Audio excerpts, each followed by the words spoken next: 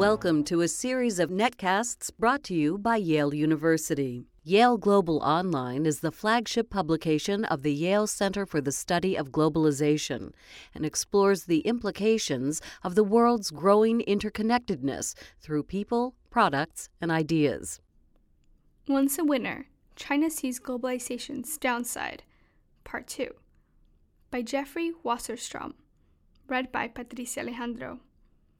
Since the late 1980s, China's leaders have embraced globalization in a bid to remake the nation, and has recently sought to leverage its growing economic power in a grand rebranding exercise. China, the exercise tried to show, was no longer Mao's backward revolutionary country, but a modern superpower. Unfortunately for China, the same interconnected world that enabled its economic surge has sometimes stymied the nation's public relations efforts.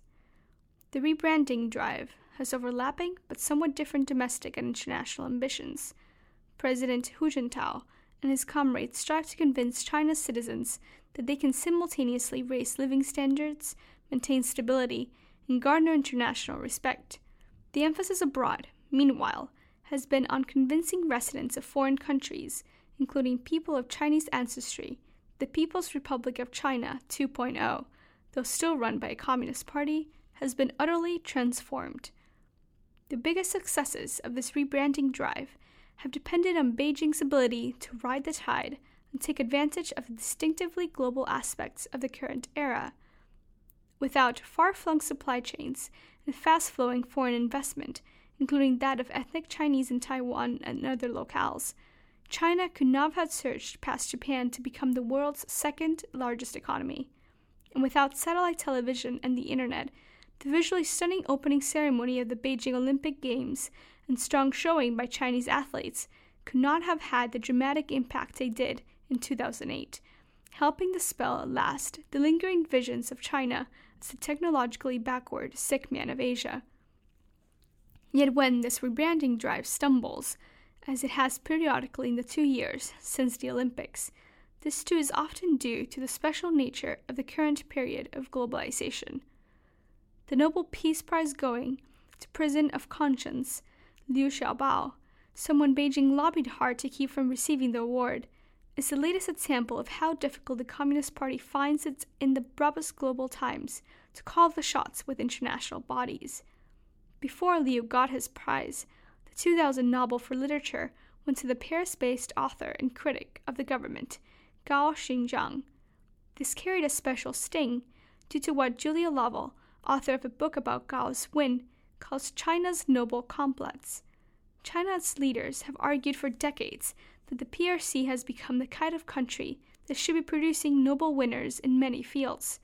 They see it as cruelly ironic that, while some Chinese are indeed becoming Nobel laureates, they are honored not for breakthroughs in areas such as economics or medicine, but for writings that Beijing insists are vile, the creations of miscreants or criminals who the West wrongly lauds as heroes. Back to the 2008 Olympics and its symbolism. All did not run smoothly, of course, from the Chinese government's point of view. There were rough spots in even the most successful to date of all Chinese soft power spectacles.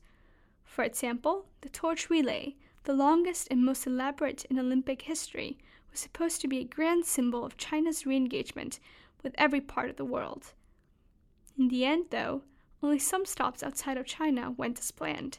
Protesters angered by Beijing's policies towards Tibet and other issues held demonstrations, some rowdy, to mark the torch's arrival in cities such as Paris.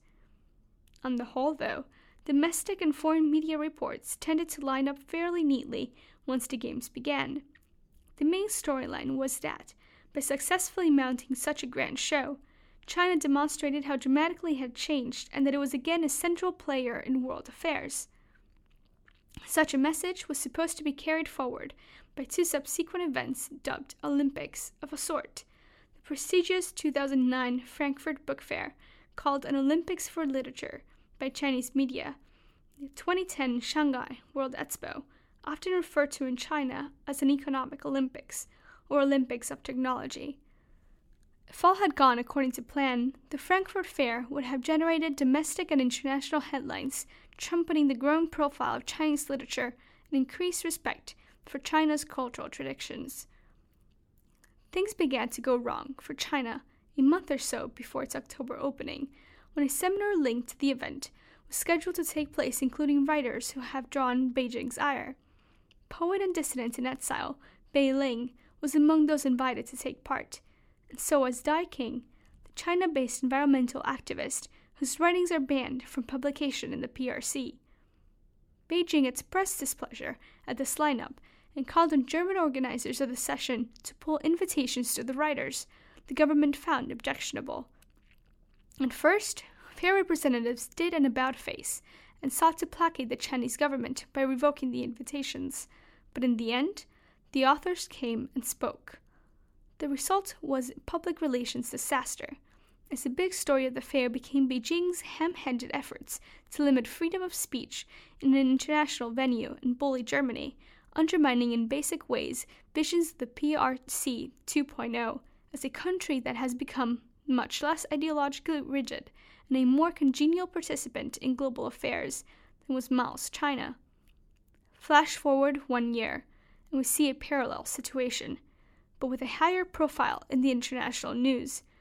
From Beijing's point of view, October 2010 was supposed to be a month when the news coverage of the PRC dealt with upbeat topics such as China's closing in on claiming record visitors for a World's Fair, a record that currently stands at 64 million and is held by regional rival Japan for the Osaka 1970 Expo. Readers can find those stories about the Shanghai Expo, of course, but almost exclusively in the Chinese press. The biggest story internationally is Liu winning the Nobel Peace Prize, despite or perhaps partially because of Beijing's pressuring the Norwegian committee in charge of the award to give it to anyone else. Beijing has claimed in venues such as the Global Times, an English-language paper linked to the Communist Party, that Liu's win reflects anti-PRC prejudice and extraordinary terror of China's rise and the Chinese model in the West. However, well or badly this rhetoric plays to domestic audiences, to most foreigners it comes across as strident and paranoid and does nothing to help brand China as a modern country. The road from the opening ceremonies of August 8, 2008, to this year's Nobel Peace Prize award has not been smooth for Beijing's rebranding drive.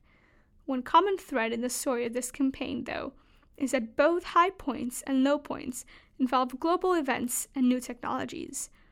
After all, Liu is in prison not for a paper petition he helped draft, and for which he collected signatures from people wielding pens. Rather, he was given an 11-year sentence on charges of subversion for his role in Charter 08, a bold call for expanded civil liberties intended from the start to be distributed online, via the internet, and new media technology that censors in Beijing work overtime to control, especially at times like this. Not long ago, the same medium was dubbed God's gift to China by an activist and writer once less known but now world famous, Liu Xiaobao. Jeffrey Wasserstrom is professor of history and department chair at University of California, Irvine, and the author, most recently, of China in the 21st Century, What Everyone Needs to Know, published this year by Oxford University Press. This and other Yale Global articles can be found at yaleglobal.yale.edu.